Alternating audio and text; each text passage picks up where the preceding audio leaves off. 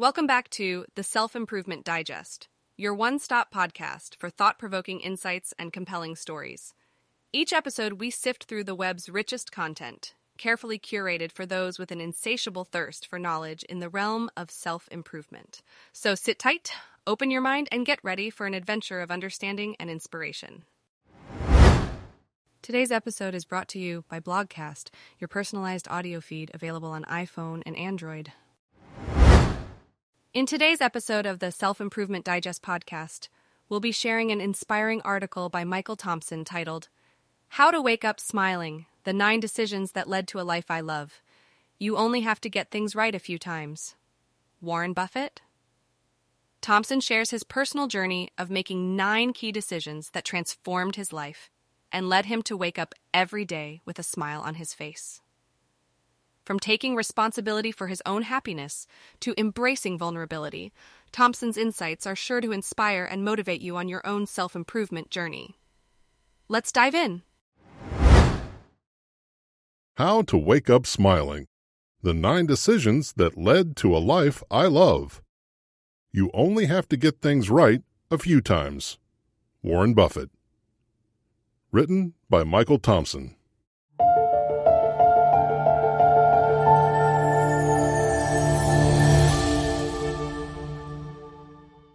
When reading The Warren Buffett Way, I came across a line that has been running around in my head ever since. You only have to get things right a few times. 12 investment decisions in my career have made all the difference. Having recently turned 40 years old, it seemed like a fitting exercise to follow Warren's lead and get down onto paper what my personal best decisions have been that have led to a place where most days I wake up smiling. Number 1. I decided to make curious my baseline. Last year, when talking to my dad about the realities of getting older, he hit me with the following words. The saddest part about getting older is seeing how intellectually dead some of my friends have chosen to become. Few sentences have frozen me more. And after I let them sink in, I made the decision then and there to make curious my baseline, and as a result, the idea that anything is possible has actually become possible. Life is not about being the smartest person in the room, or the strongest, or the fastest. Life is about walking through as many doors as you can and learning a new something, seeing a new somewhere, and meeting a new someone. Life is about staying intellectually alive, and I cannot thank my dad enough for smacking me in the face with that reality. I have no special talent. I am passionately curious. Albert Einstein. Number 2. I finally decided to get my ass into shape. 10 years ago, I welcomed in my 3rd decade in the back room of a dive bar in Central America with copious amounts of alcohol, cigarettes, and enough extracurriculars to wake up a dead horse. I weighed in at a cool 220 pounds, I am 5'9", and had serious bouts with anxiety and depression despite leading a life that looked great on paper. Today I weigh 155 pounds, can run for days, go toe-to-toe with my 2 little boys, and outwork most people half my age. And this is only because I decided to get brutally selfish in terms of my own health and well-being. When you make your health your number 1 priority, the rest becomes so much easier. Tim Ferriss. Number 3. I decided to ask my wife to marry me. Last week I was talking to a 26-year-old creative, and he complimented me on doing some pretty cool things recently, which I thought was nice. Then he kept talking, and when he did, the following words came out. Man, can you imagine where you would be if you did not have a wife and kids to slow you down? Being that I am 40 means that I was once 26 also, so I did not give him the lashing out that I wanted to. But walking home that day, I couldn't help but think just how wrong that guy got it. The secret to success is to keep good company. And when it comes to good company, There is no one better than my wife. Full stop. The most important thing in the world is family and love. John Wooden. Number 4. I decided to listen to understand people instead of only waiting for my turn to speak. I wrote in a recent post that because of my stutter, I grew up a good listener. But that was a lie. Just like most people, I was so caught up in what I was going to say, I never actually listened to anyone. Even more so since I stuttered because I was so stressed out about having to actually talk. I am not sure what the Myers-Briggs code is for a stutterer with ADHD who never really listened to anyone, but I am pretty sure it is DICK. Fortunately for me, I had a great speech therapist who recognized this and taught me to prioritize listening to others in order to get over my stutter. Smart, huh?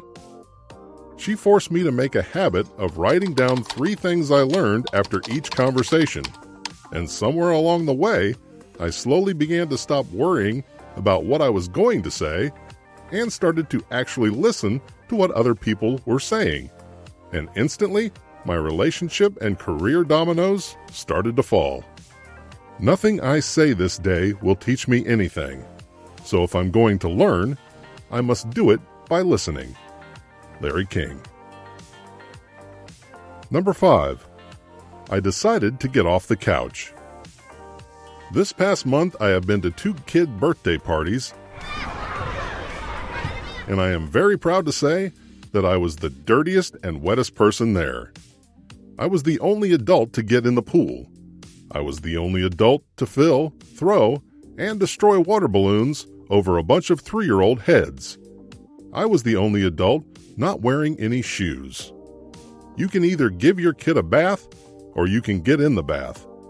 You can either sit in the park or you can play in the park.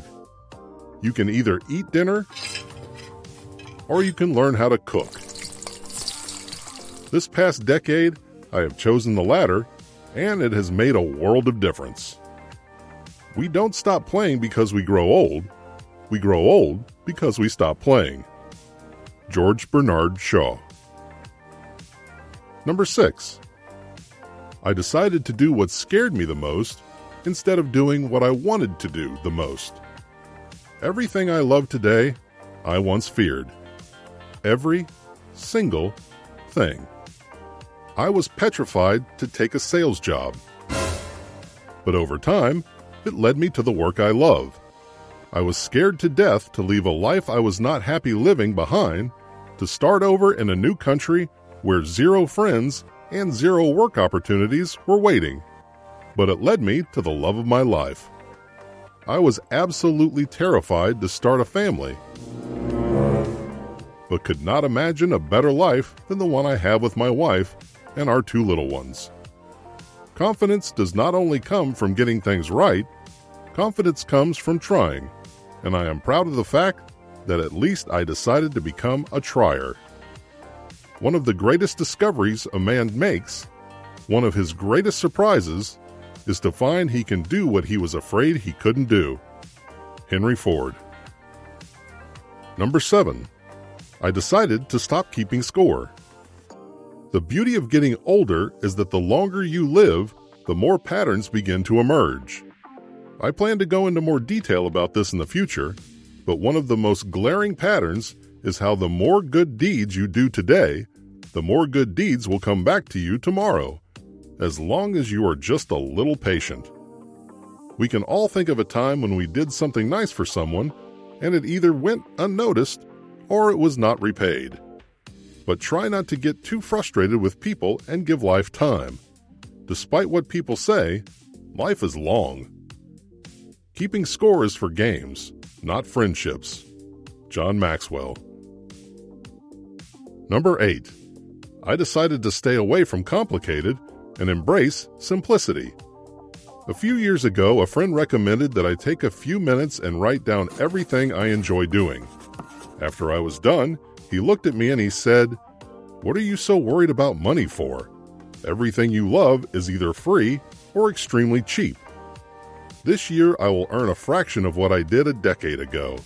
but my smile is 10 times bigger, and this is because I finally took the time to identify what creates my smile, and my answers were simple.